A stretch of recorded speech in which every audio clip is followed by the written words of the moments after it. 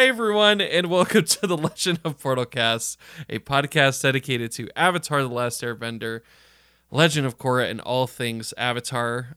This was going to be round 2, but because I forgot to start recording 5 minutes in, it is now round 3, folks, that I am back here with Fran from A Healthy Dose of Fran. Welcome back again.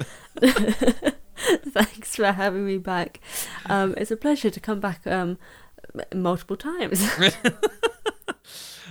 So, folks, Fran is going to be joining me today. We're going to be talking about one of the Avatar: The Last Airbender graphic novels, The Search.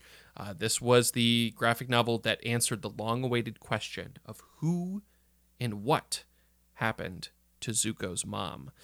We get a lot of really cool information with this story, and it was broken in 3 parts. The overarching tale takes place over these 3 kind of individually released comics, and then they put together a kind of unibus version where it's all together, all in one. We're going to be talking about part 1 today. Things to we're going to keep in mind throughout this series are a few things. First and foremost is Zuko's evolution as the Fire Lord. Second, Azula's journey through madness. 3 is going to be piecing together the shards of the past. And 4 is the influence of Ozai and Ursa on both of them. So this story was written by Jean Luen Yang, art and cover by Guru Hiru, lettering by Michael Heisler, and was released in 2013. This was the second of their graphic novels that they released. Definitely felt they were hitting their stride getting into this one after The Promise. And speaking of The Promise, this picks up right after the events of The Promise, which the first graphic novel happened in Yu Dao, a former Fire Nation colony newly liberated after the war, and it became a point of contentment as the residents who had come to see themselves as Fire Nation were unhappy with returning to the Earth Kingdom. The book concluded with a great clash between Zuko and the Fire Nation and the Earth Kingdom. However, they resolved things peacefully and proposed forming a new United Republic of Nations where the colonies once dwelt. Obviously, the stepping stones to what we see as the United Republic of Nations in Legend of Korra. So again, they're building all the pieces with this. It's really cool. Yeah. So this story opens up with white text over a black background that says, "Wait, I want to know everything." Everything? Everything. For you, my dear, I'll start from the beginning. The first scene opens up with a sepia tone, fashioned after the typical look for an Avatar World flashback. A young man is rehearsing with a mask on, then he gets spooked by a young woman named Ursa. She questions how Icum, the mighty dragon emperor, hero of love amongst the dragons, could be scared. And we get our first reference to the renowned play that Zuko mentions in Ember Island Players, citing how they butchered the play every year, yet his mother always went to go take them. So this was such a nice little kind of immediate nod, because we know that that play always had some kind of significance for Ursa, but now we get to see where the dots are connected, and it's so good. Totally. So Ursa got the leading role, and Icum is overjoyed that he'll get to kiss her in front of the whole village. # small village goals. He then asks her to marry him. She agrees, and they kiss, and it's a brief, sweet moment. Very brief, because we kind of know what's coming. So it's nice to start with something happy and lovely, and then you remember, oh damn, this is Ursa. This is not gonna end well, is it? And the tragedy is coming, the tears are coming, joy is lost, we're as angsty as Zuko, and then we remember we've got an entire book left after that for more heartstrings to be pulled, more tears to be spilt, and life to be just an empty ball of emotions where you're just kind of locked in a corner, curled up into a ball, crying over Oh, the love amongst the dragons play and the true significance of what it had to Ursa and then to Zuko, and it's just too much to handle. I just can't. Fran, here I thought I was affected by the audio going missing. It clearly has affected you in a profound level. I just have a lot of feelings. So one of the things that you had mentioned last time too is that one of the notes in the library edition, Jean mentions how Ursa's hometown, Hirara, which we kind of debated on how we were going to pronounce that, and that's what we settled on, and how it's kind of related to Hawaii, and how the fact that the Fire Nation is based on 20th century Japan. So they based it on areas that Japanese immigrants would have migrated to, hence the Hawaiian feel. So it shifts back to the present. We see Aang and Sokka listening to an old Earth Kingdom man, literally just saying blah, blah, blah in the comic text. God. As he is sharing wisdom of old forms of Earth Kingdom governments to help them decide what to do with Yu Dao, the city that was, of course, the focus of the events of the Promise. Katara calls him out for not paying attention and throws snow in Sokka's face, which she does multiple times throughout this story. Oh, yeah. But in this moment, she distracts Zuko as he kind of looks off to the side. Then he looks back and he asks the man to repeat what he last said. I love this old man. It's just like, teenagers. Even if they're the royal family, they're still not going to listen to you. So he says, there's an ancient Earth Kingdom philosophy. Family is in essence a small nation, and the nation, a large family. In treating his own family with dignity, a ruler learns to govern his nation with dignity. And this is clearly resonating with Zuko. So what were some of your thoughts kind of seeing that and seeing the way that Zuko initially reacted to that? Well, I think it was definitely an interesting choice as to how Zuko reacts to it. Just because what we know of the Fire Nation as a whole is that they weren't taught to treat people as equals or to treat people... So kind of like how we know in like our world, that treat people how you'd want to treat... how you would want them to treat you. In the Fire Nation world, especially for the Fire Nation royal family, the way in which Zuko and Azula would have grown up is to believe that every person who isn't royal is beneath them. They are a subject. They are meant to submit to them because they are a ruler.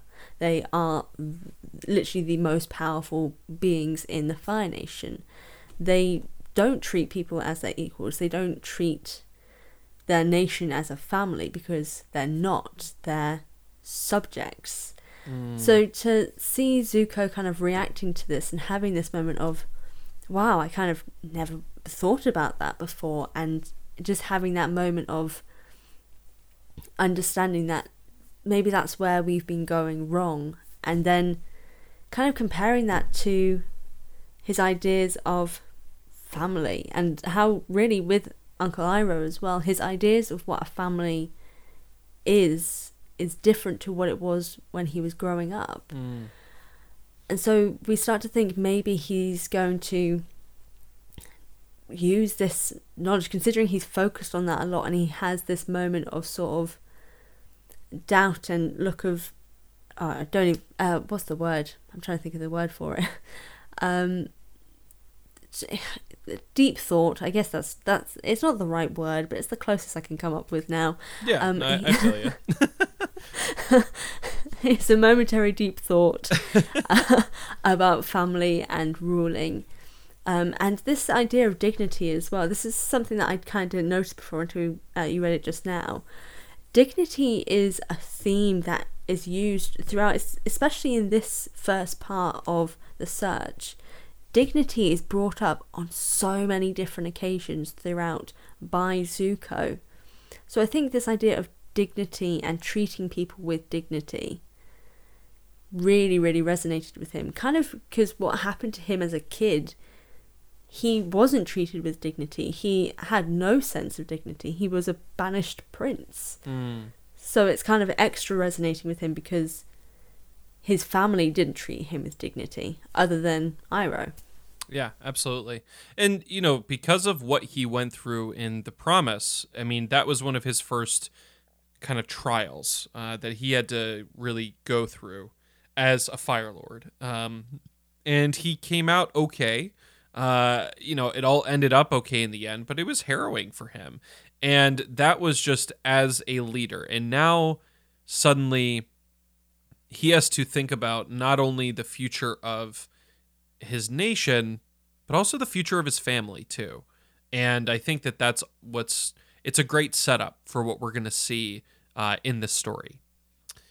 So it goes back to Ursa.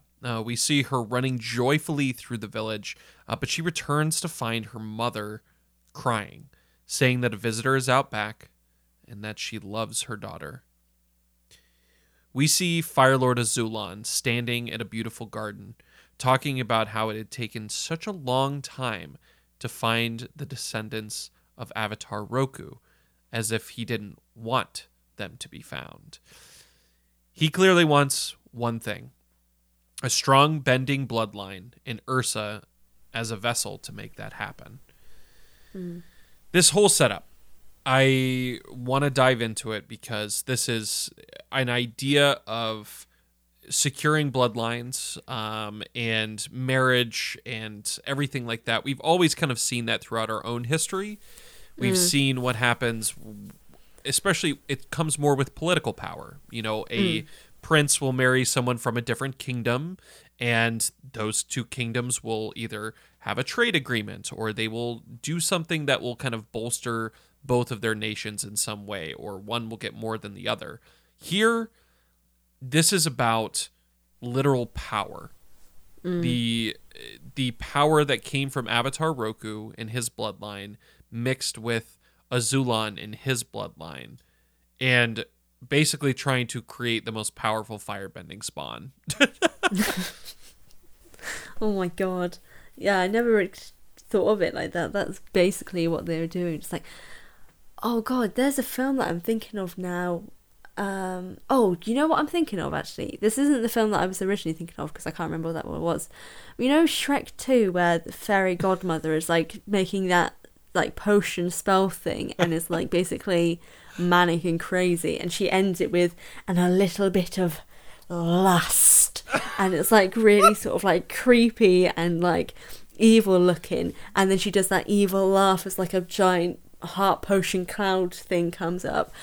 That is 100% what I'm picturing now when like Azula was thinking, how can I make my son Ozai have super powerful children? A little bit of Roku, a little bit of me, mix it together. What have you got? Bibbidi bobbidi, a ridiculously powerful child. Wow, Fran, I'm so impressed with how you legitimately brought Shrek into this podcast to make a point. That was beautiful. I think the film, are you thinking of Gattaca? Maybe. I don't know. I think my brain kind of like had a moment of like, oh, this is a reference. We don't want to tell you what the reference is, but we know that there is one. So I kind of can't remember exactly what it is. It may be that one, yeah. So it's a film that basically deals a lot with this question of like genetic modification in engineering. The idea of kind of going in and determining what types of traits your child is going to have before they're even born. And this idea of like finding the best traits that you can for them, and all of the philosophical questions that brings up. So yeah, I mean, very much in a similar sense. I personally like Bibbidi Bobbidi Boop, there's Azula and Zuko. I mean, I think that's much better.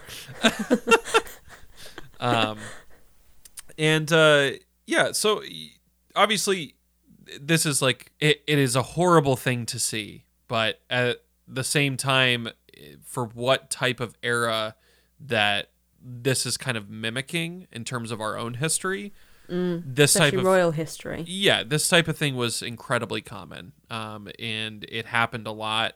But for this is what's so interesting, because it's like, it is them. They are finding a commoner because she is a descendant of this incredibly powerful being, or, firebender. So it's just like adds kind of an interesting layer to it.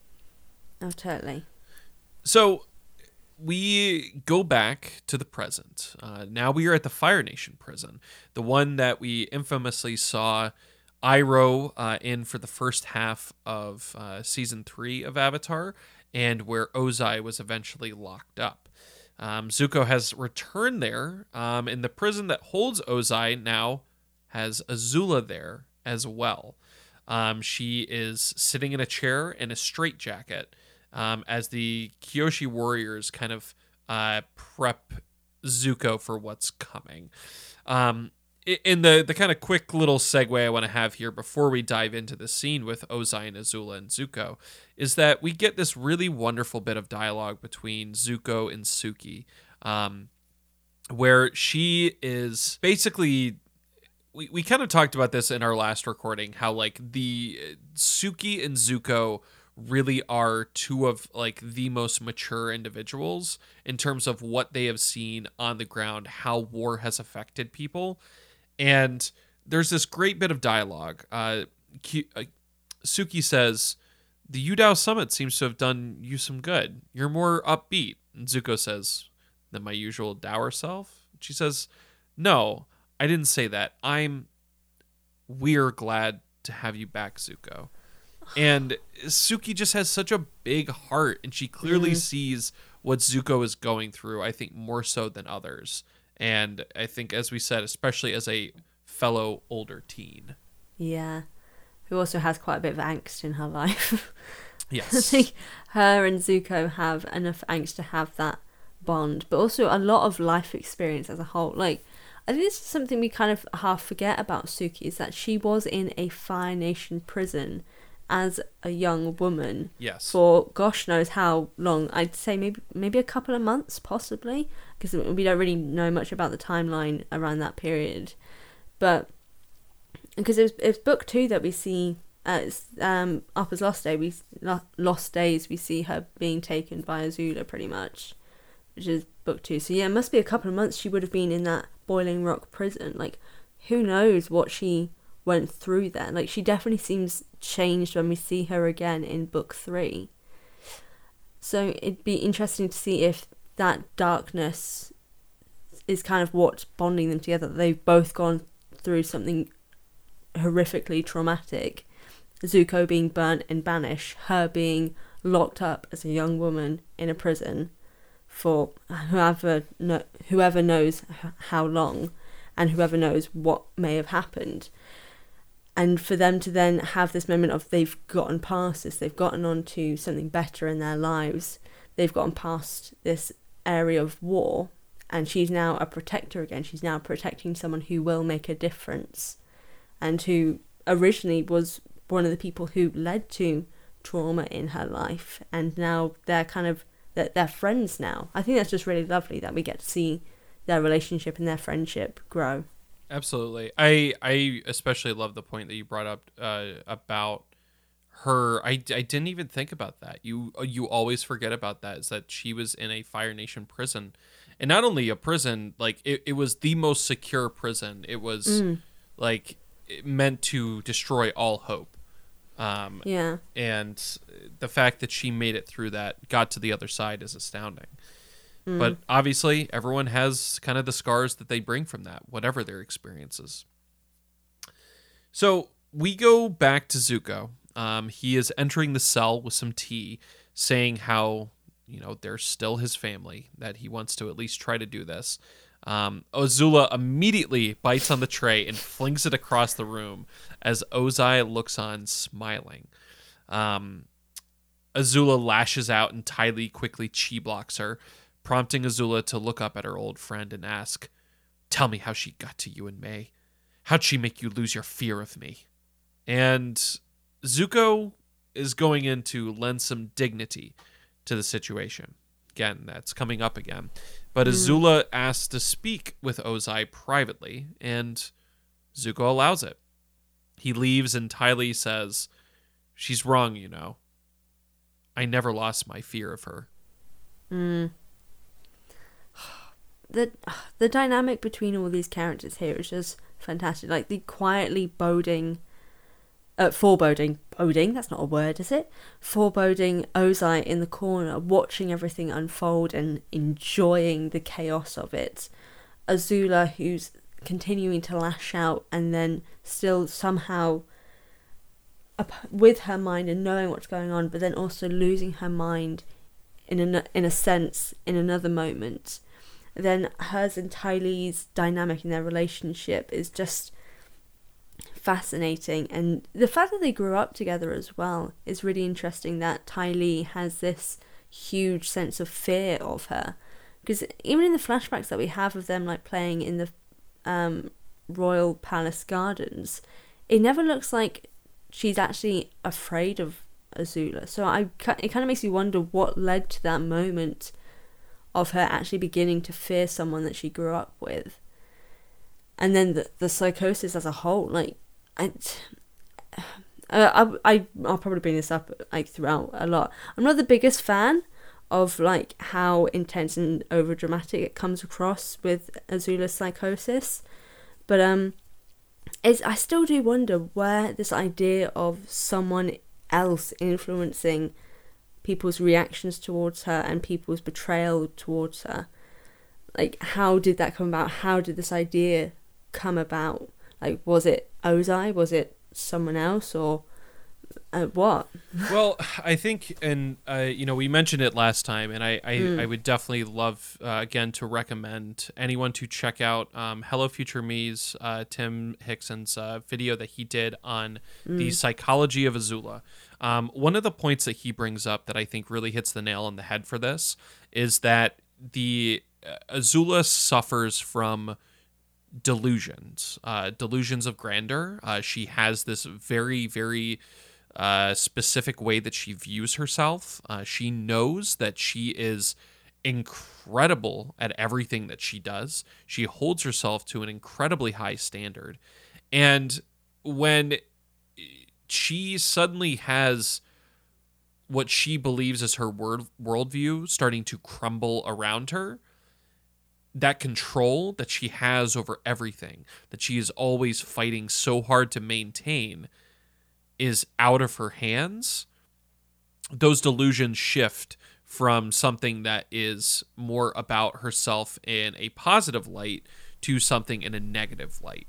I'm paraphrasing the hell out of it, but it's essentially kind of where she starts to see Ursa and where she starts to think that someone is sabotaging her.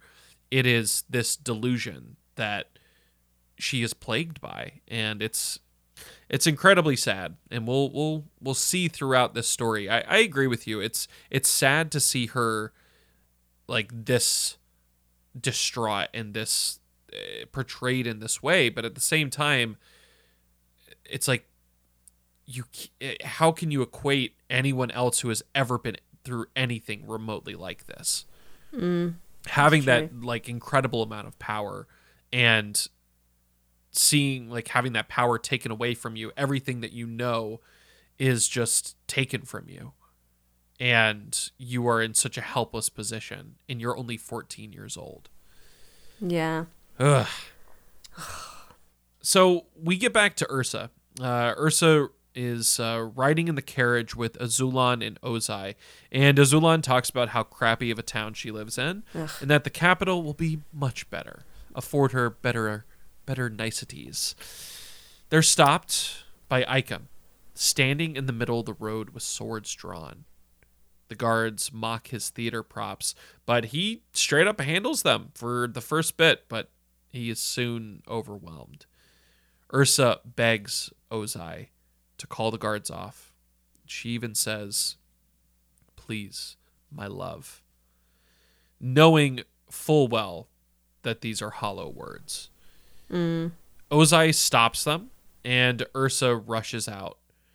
Icum says that no matter what they're offering her, it's not worth it, that they belong together.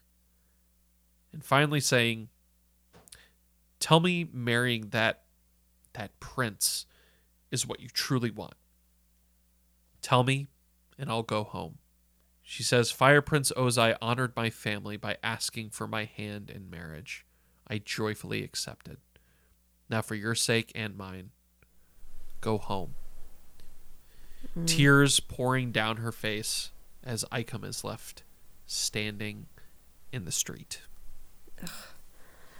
Such a poignant moment as well. Just everything about that leading up to that moment is just so intense. Like, the fact that they were actually going to kill this random citizen, as this random civilian, well, random being the operative word, just for being in the way of the carriage and for kind of having these theatre props and just trying to kind of stop them, but obviously not really going to have the power to do it, and that they were actually going to consider killing him for doing that. It's insane to think about that amount of power, that they could kill a civilian and there'd be no issue. Like, no one would question it. Maybe even no one would even know. Like, the amount of power that the royal family has. That would not surprise me in the least. I mean, it's just that at this point in the Fire Nation's history, we saw how much that they influenced information to students in the headband episode of Avatar. Yeah. I mean, it would not surprise me in the least if they would just make people disappear who disagreed with them or got in their way. Yeah. Man, these guys suck. They do. That is the biggest takeaway that we get from this whole graphic novel series, is that we thought Ozai sucked already. He sucks way more than we thought he ever did. And like, this book is just like, he is a total piece of garbage. Let's look at all of his garbage. He's worse than garbage. Yes. He's less than garbage. So we get to Zuko and Azula. Zuko is pushing Azula in her wheelchair, and he tells Suki and Ty Lee that it's okay to leave them. And Ty Lee's like, my dude, like, chi blocking is going to wear off. Please be careful. Yeah. Zuko. And Zuko tells his sister that he's going to have her room prepared so that she's not living in an institution anymore, but still guarded at every moment. This is Zuko trying to mend things.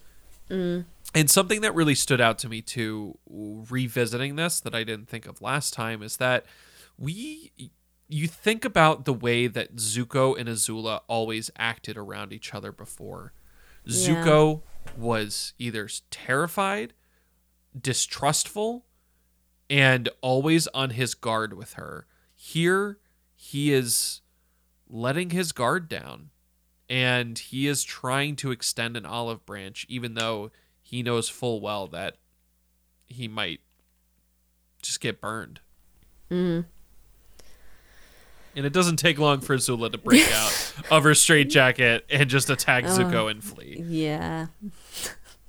This boy never learns. Azula is too smart for her own good.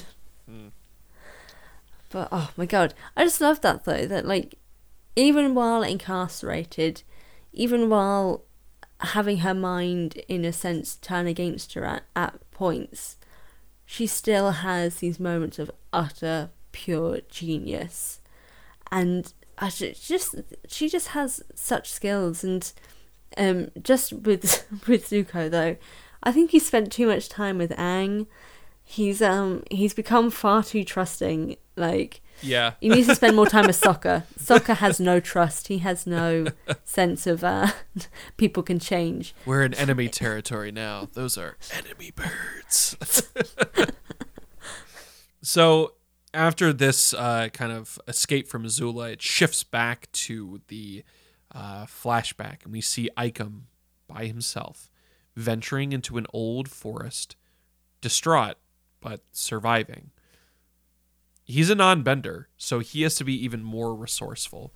We see him kind of making a fire. His beard is growing long. And while sitting by his fire, he looks across the water of a pond. He sees a giant spirit wolf drinking.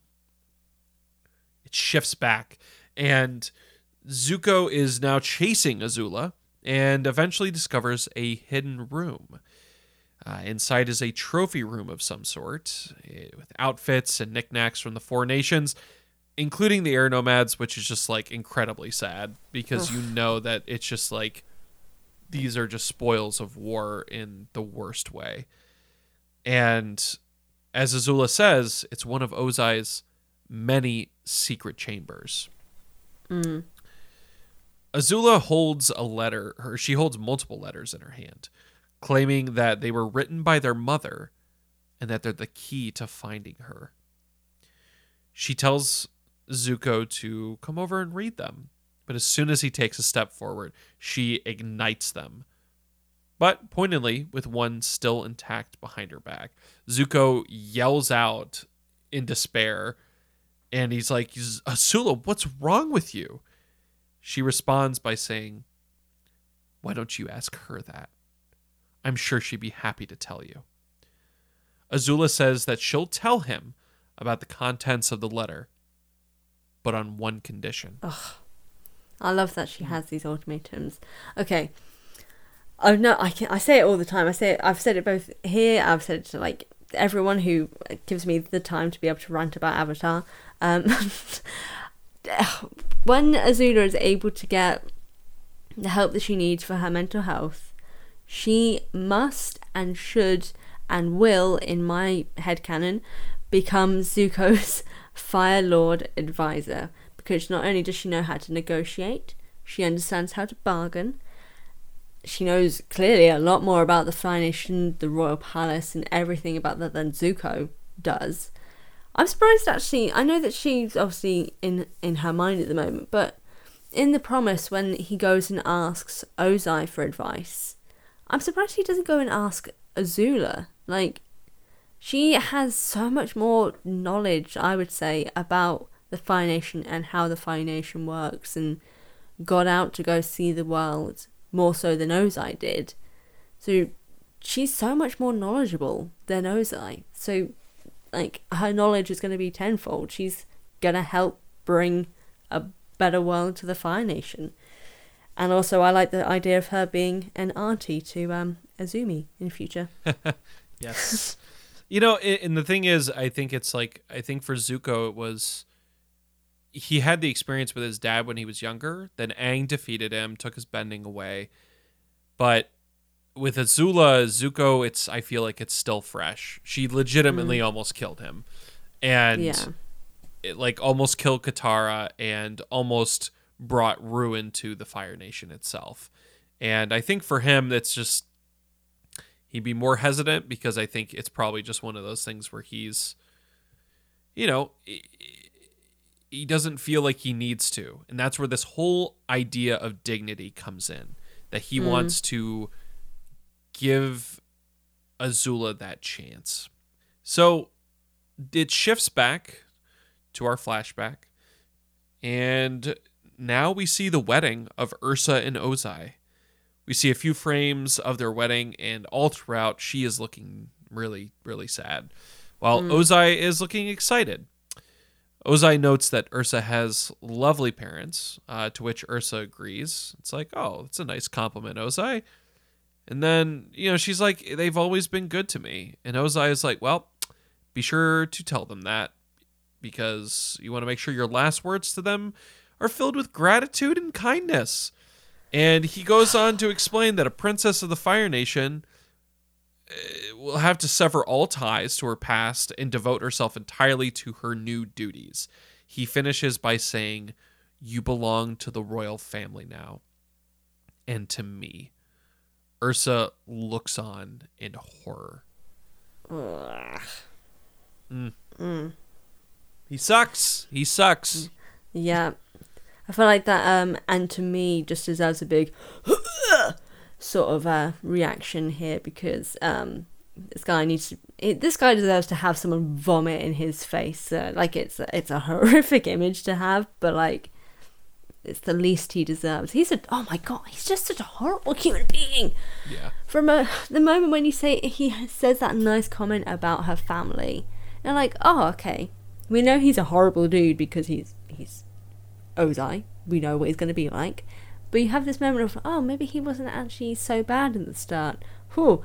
next comment afterwards, okay, no, he is just generally a horrible, horrific human being who deserves all horrible things to happen to him and no happiness whatsoever. And again, it's this idea of the, like, this royal privilege that comes in, being able to take someone out from their life and have ownership of them. And it's very much also a reinforcement of the Fire Nation as a patriarchy as well, that women are possessions to these men. And it's interesting because I feel like it is also more of a systemic problem that springs from Sozin in his specific line.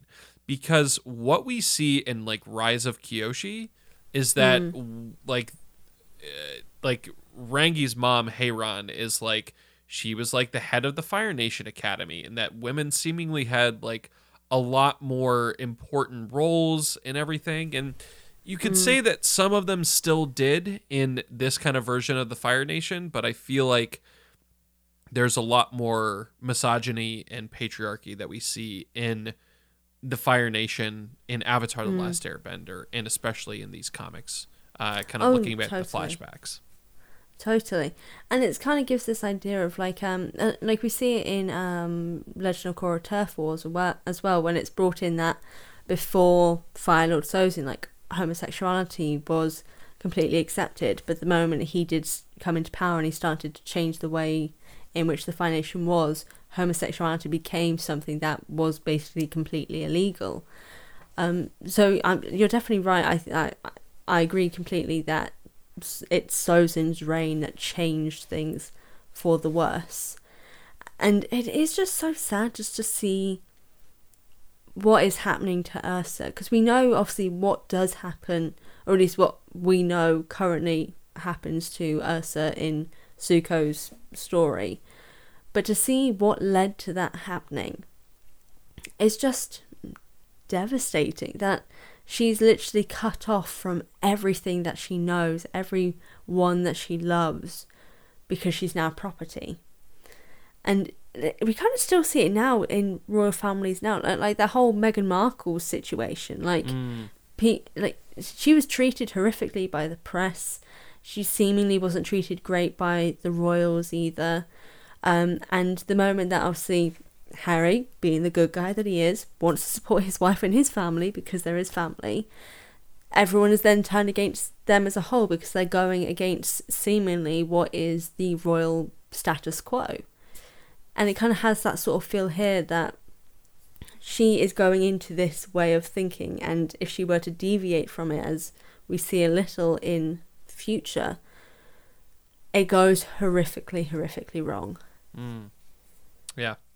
Well, thankfully, the British royal family are not a bunch of, like, you know, crazy firebenders who burn their children or anything. So that's at least a pro. Yeah, we've got one pro. So we go back to the Fire Nation Palace. Aang and the gang, minus Toph, arrive to the palace. They're greeted by Iroh after having received a message from Zuko requesting their help. He reveals that he knows where his mother is, but that the information came at a cost, as Azula is lurking in the background. Katara immediately waterbends ice shards towards her as Azula casually dodges them. And Azula then proceeds to mock Sokka's boomerang, and before things get more heated, Suki and Ty Lee rush out to stop them. I love how, like, Sokka is just getting so puffed up, and then as soon as he sees Suki, he's like, Suki! And he just completely forgets about anything. Oh, that's young love. So Zuko explains that because Azula helped him, that she will be traveling unbound and with dignity. Aang, that's the word. Mm-hmm. Aang and Sokka, of course, are not thrilled about this, but it's Iroh who says, "Ever since my nephew ascended to the throne, he has yearned for peace. Finding Ursa may bring that peace, and not just for himself." as we see Azula in the background. Aang looks over and agrees to help his friend. I think it's really interesting that Iroh is the person to kind of help show Aang, and specifically Aang, because obviously Aang's the leader in this situation. What he says at current kind of goes for everyone else. But to see Iroh finally now supporting Azula in a sense, considering he did kind of leave her in the past. He left this, how old would she have been at the time? A 10, 11-year-old girl at the mercy of Ozai for three, nearly 4 years, wasn't it? Yeah. Yeah, something like that. At the mercy of Ozai, who he knew was a horrific and horrible person. And he's kind of seen what it's led to her becoming. And to go from what he was at the start of, within book 2 of Avatar, of saying she's crazy and needs to go down, to now saying maybe it'll bring her some peace. I just think it just shows that not only has he continued to change and grow as a person, even as an adult, and someone who we consider to be the wisest upon wise, he kind of is now realising that he still has made mistakes in the past, and he's hoping that maybe him doing this and convincing Aang and the others to go along with it will help make up for what he did by leaving Azula at Ozai's mercy. I just think it's lovely. Absolutely. So, Aang decides to say how it's a beautiful day for a trip. And Azula's like, be careful with my bags on your shaggy beast. Everyone jumps to defend Appa, and it's just like, Azula, like, girl, why? Like, don't be hating on Appa. Everybody loves Appa. And they talk about taking turns to watch her. And Sokka immediately is ready for the challenge. But as soon as he takes out his boomerang and is like waving it in front of her, she fires like the tiniest little bit of lightning at him and he just drops it. Oh, God. And Aang proceeds to encase her feet in earth and Katara freezes her hand. Everyone is clearly very jumpy. But to be fair, Azula didn't really do that much. No. It was just such a little thing, and I personally saw this moment as a cheeky response from Azula, and I imagined a world where she could do that, and they just thought that she was a crab, not a monster, that she was this advisor to Zuko. Like that's the side of Azula that I keep wanting to see. We get glimpses of what it could be in this story. But unfortunately, it never quite makes it there because she is in desperate need of help. No, totally. And it's like what you said. I mean, if someone was waving a weapon in my face, like, I'd do the same. I mean, I'd probably do it worse. I'm easily annoyed, so I'd probably take it a bit too far. Me and Azula would clearly get on great, like. So the gang flies ahead, and Aang and Katara have some PDA that gives Sokka the oogies. Again, really showcasing how much better their relationship was shown in Imbalance versus in these books. They're like such like young teenage love in this, and it's just like, all right, guys. Just calm it down, guys. Calm it down. But the mood is suddenly shifted as Azula asks, so tell me, kids, I've been dying to know. Which of you miscreants did she approach first? None of you met me yet. How did she convince you to ruin my life? Tell me, kids, and says the 14-year-old girl. Zuko proceeds to do one of the weirdest intimidating things where he raises a heated fist towards her as they showcase it like in a single frame, just his hands sizzling. And he tells her that's enough. But again, it really, she's like, it's just small talk. And again, this made me sad to see. It's another reaction where everyone elevates the situation. But again, you can't blame them.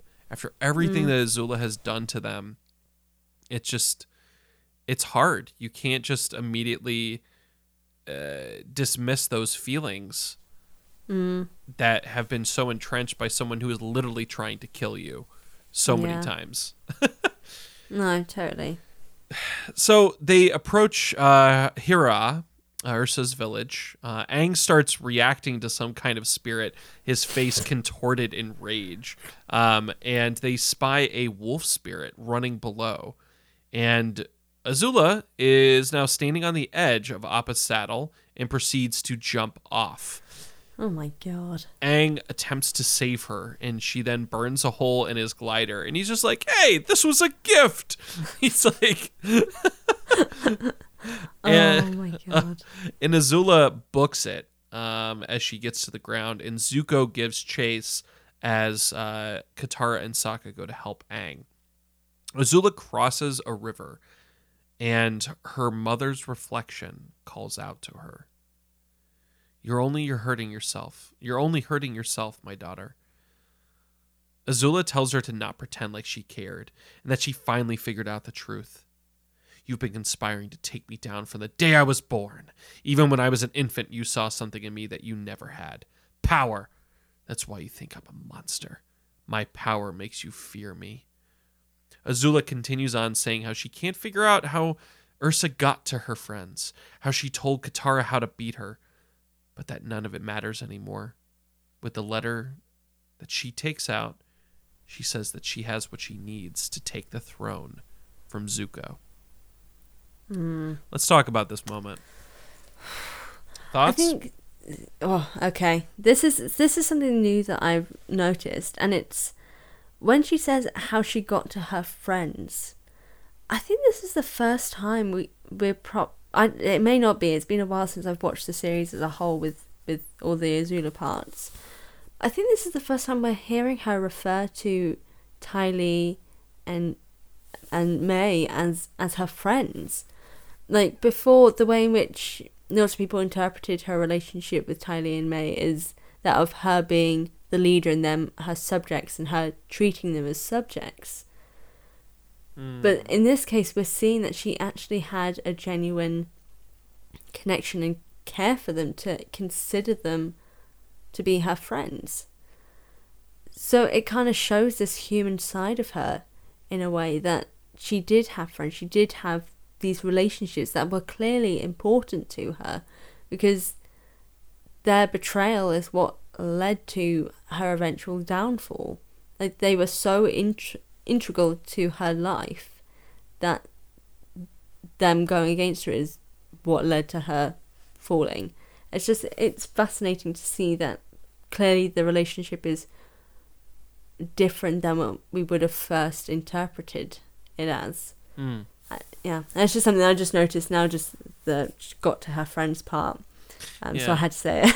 No, it is interesting, because it's just, I don't think she ever refers to them as friends. I think you're right. I mean, and clearly there's a connection there. And I think it's just like, this is a time of Azula being very, very vulnerable, because I think that she is just open in a way that she does not like, but she has to be when she's confronted with these visions of her mother. So we see that Zuko finally catches up, and Azula says that he needs her, but she doesn't really need him. But Katara comes in, she freezes her, and Azula soon looks on in horror as the spirit wolf locks eyes with her. We switch to the flashback. We see Ursa writing a letter and then stashing it in her robe as she looks on to the masks from her days of acting with Ikem. Notably, one of the ones included is the mask of the blue spirit. Nice little touch there. And she covers the indent in the wall with the masks with a painting of her in Ozai as there's a knock on the door.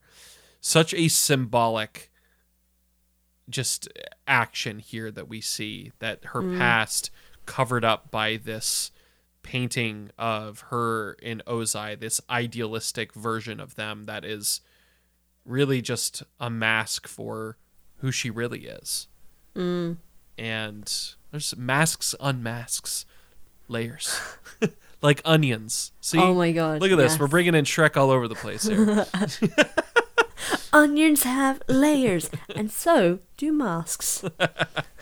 So little Zuko comes in, and he says he had a nightmare where Azula was burning everything. And Ursa comforts him, telling him that, hey, it's okay. They'll pass, but when the good dreams do happen, hang on to them with all your might. Ursa then proceeds to tuck Zuko in and meet with an old woman named Elua.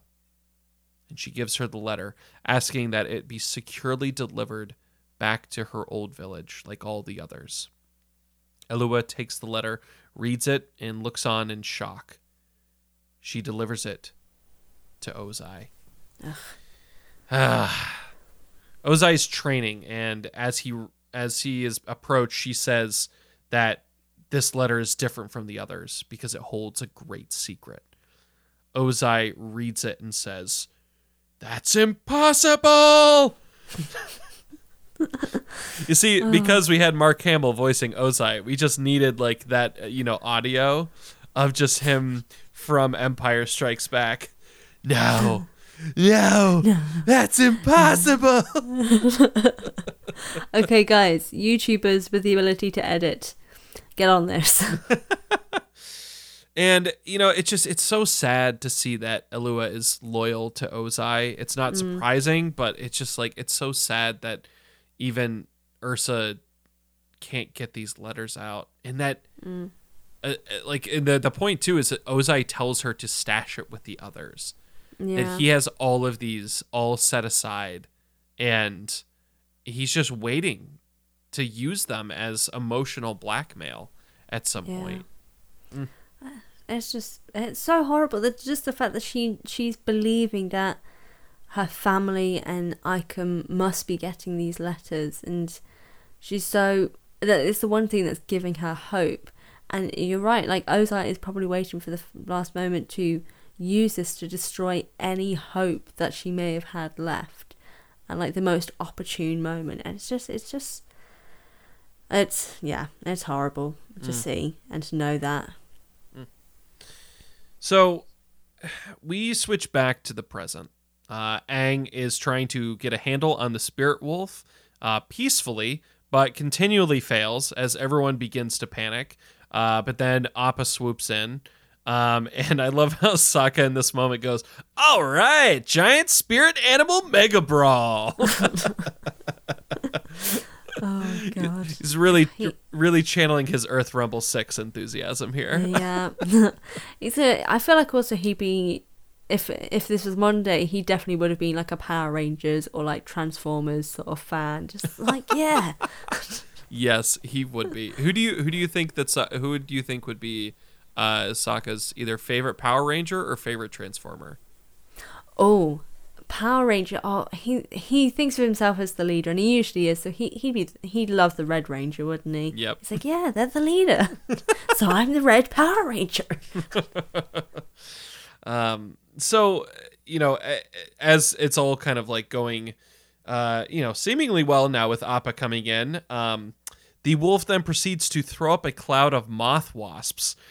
And it just starts swarming over everyone, and it's just getting so out of hand. I personally felt like, because we've been playing a lot of D&D, especially for the Avatar one-shot, and it's just like, or the Avatar campaign, and I felt like this feels like a lair action of the Spirit Wolf, where it's just like, all right, the Spirit Wolf throws up a bunch of moth wasps. I need everybody to make a Constitution saving throw to see if you don't choke on the moth wasps. Yeah, and there's always just that one person who's like, can I try and seduce the spirit wolf, the moth wasps, or the spirit wolf? Oh yeah, that they try anything. Just like okay, roll charisma. Solid 20. Nice. I seduce everyone. So Azula tells Zuko to free her so that she can help. She's like, look, you need my help, clearly, with this. He does so, and she creates a ball of lightning that she shoots off into the distance, and the moth wasps pursue it. As Azula turns around, fingers smoking and hands outstretched. You're welcome. Again, I love this Azula so much. My God. Like, yeah. I want the cheeky travel companion who finds a way to redeem herself. And, like, it's, like, doing these things. But and a lot of it, too, comes from the fact that we heard Aaron has tweet about the potential 4th season of Avatar. That it was supposed to include a redemption arc for Azula. And it's just sad. Damn you, Shyamalan. So we get into the final scene of this part. They are all camped out. Sokka and Zuko are sitting by the campfire as Azula lies nearby, shivering and muttering, "My own mind. You've turned my own mind against me." Sokka expresses some caution with allowing Azula to remain unbound as he goes over to rest a blanket on top of Katara and Momo. Like, the two of them cuddling together is the cutest thing. It reminds me of me and my cat. I love it so much. Yeah. And Zuko says, even after all those snowballs to your forehead, you still look out for her. Sokka responds by saying, I throw witticisms at her. She throws snowballs at me. The relationship works. Zuko's just like, sounds like you're getting kind of the short end of the deal on this. And Sokka says, Katara is my sister. When it comes to her, I don't mind getting the short end of the deal. Oh, such a softie. Yes. Zuko then looks back to Azula, and he asks Sokka for another blanket. He goes to place it on her, and then he notices the letter stuck in her boot. He takes it out, and he reads it. We then see Zuko standing in front of a dark backdrop, with the characters of the letter illustrated behind him with caption boxes below. It's a beautiful page on page 76 for those who want to check it out, but we'll also be posting it on our Instagram. The letter reads, My dearest Ikem, it's taken me a long time to admit it, but you were right. I belong with you, and nothing is worth the pain. My one consolation is our son Zuko. When I look into his eyes, it's as if I'm looking into yours. My thoughts are with you always. Love, Ursa. The panel below shows Zuko looking on in shock as the caption, Our son, is next to him. Dun, dun, dun. Yes. That was so off key, oh my god. What a cliffhanger to end on. Yeah. My goodness. Ugh. Oh my gosh. Oh, wow. Yeah, okay. I remember when this came out, too, it was like such a shock to the fandom because everyone was just like, what? Like, this is insane. Everything that we thought that Zuko was Ozai's son, and then now you're telling me that he wasn't. And it adds such a layer of complexity to their relationship, but also clarification as to why Ozai has treated him the way that he's treated him. Always kind of feeling like he is this other, that he is not truly, his son. And I want to get your thoughts on kind of this final reveal, and then we'll start getting into final thoughts. Well, this final bit, it felt like everything with the flashbacks for Ursa and Ikem, their relationship, the horrificness of her relationship with Ozai as well. It's kind of leading up to this idea of this narrative of her and Ikem to this reveal of our son. It kind of adds to that story of what, we at the start you're kind of thinking, why are we getting this look into Ursa's previous love life? Like, surely we would just see the part where Azula has come to her house or something and go on from there. But it shows that there is an importance to Ikem to this story, and particularly to Zuko. And then we have the relationship dynamic also with Sokka and Katara and Zuko Zuko and Azula. And it's lovely to show the comparison between them. Like, if Zuko and Azula had been raised without the competitive aspect that they were raised with, and that they kind of weren't competing for their parents' attention, or the fact that Ursa and Ozai raised them the way that they did, with clearly favoriting one child over the other, their relationship could have been the exact same as Sokka and Katara's. And it's kind of sad having those two scenes next to each other of Sokka doing something kind and without a motive by putting the blanket on Katara, and then we have Zuko trying to do the same thing, trying to mimic that kind, caring sibling action, but then continue to then go on to that manipulative side and that competitive side of him then taking this note without Azula's permission and reading it because it's going to benefit him. Mm-hmm. So it's like trying to undo all these things that they were taught in the past, and they're going to get there slowly, but hopefully they will in future, because they've got this comparison of Sokka and Katara, so who knows, maybe we'll see it improve in future. Definitely. I love that you brought up this point of the potential of them having this relationship that like Katara and Sokka had. And one of the big things, again, with Ozai and Ursa is that it's this idea that they were never on the same page, because Ozai viewed Ursa as property and they were not parenting with a unified front. It was combative and it was not healthy for either of them.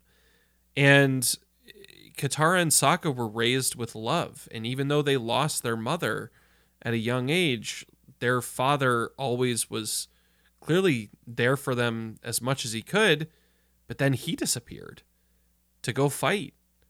And it's this idea that it wasn't just them as well, and their parents.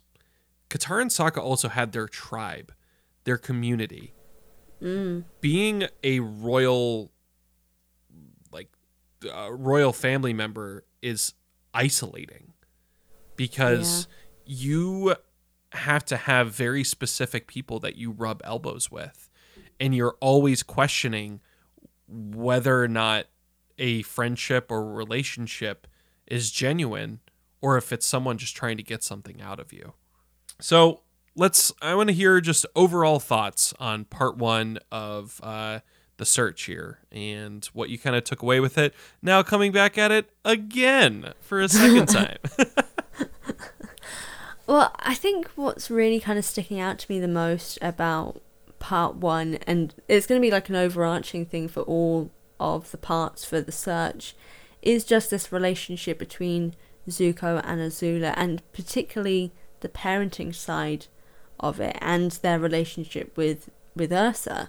Like, Zuko's relationship is so obviously different to Azula's. Like, he's desperate to find out what happened to his mother. He's desperate to find her because she was the missing part of his life. She was the one person other than Iroh who cared and loved for him, and took care of him and really clearly cared for him.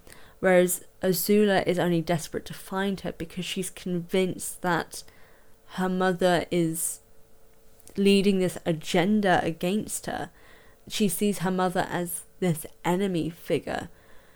Probably also because of how she was raised, with Ozai being the primary parent and Ursa only really being the disciplinary parent for her.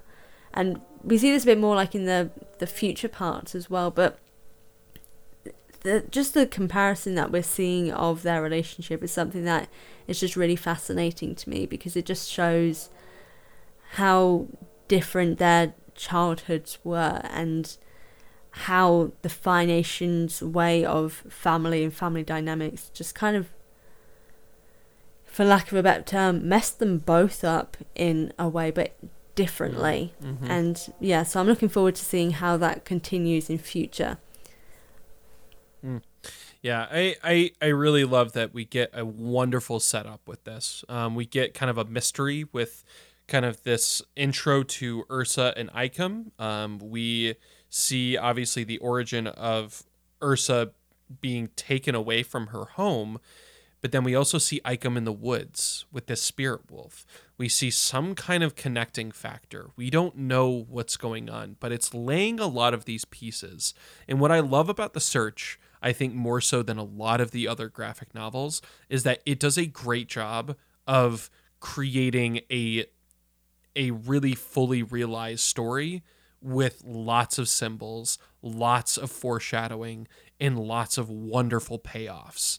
And we'll get into that as we kind of get into parts 2 and 3, but everything with the spirit wolf, with the letter, with the way that the very beginning is, with this like kind of text asking about the story, and it's just a lot of really wonderful things. And again, we get these beautiful glimpses into Zuko and Azula in ways that we had not seen before, and it makes just for such a great, compelling, but also tragic story.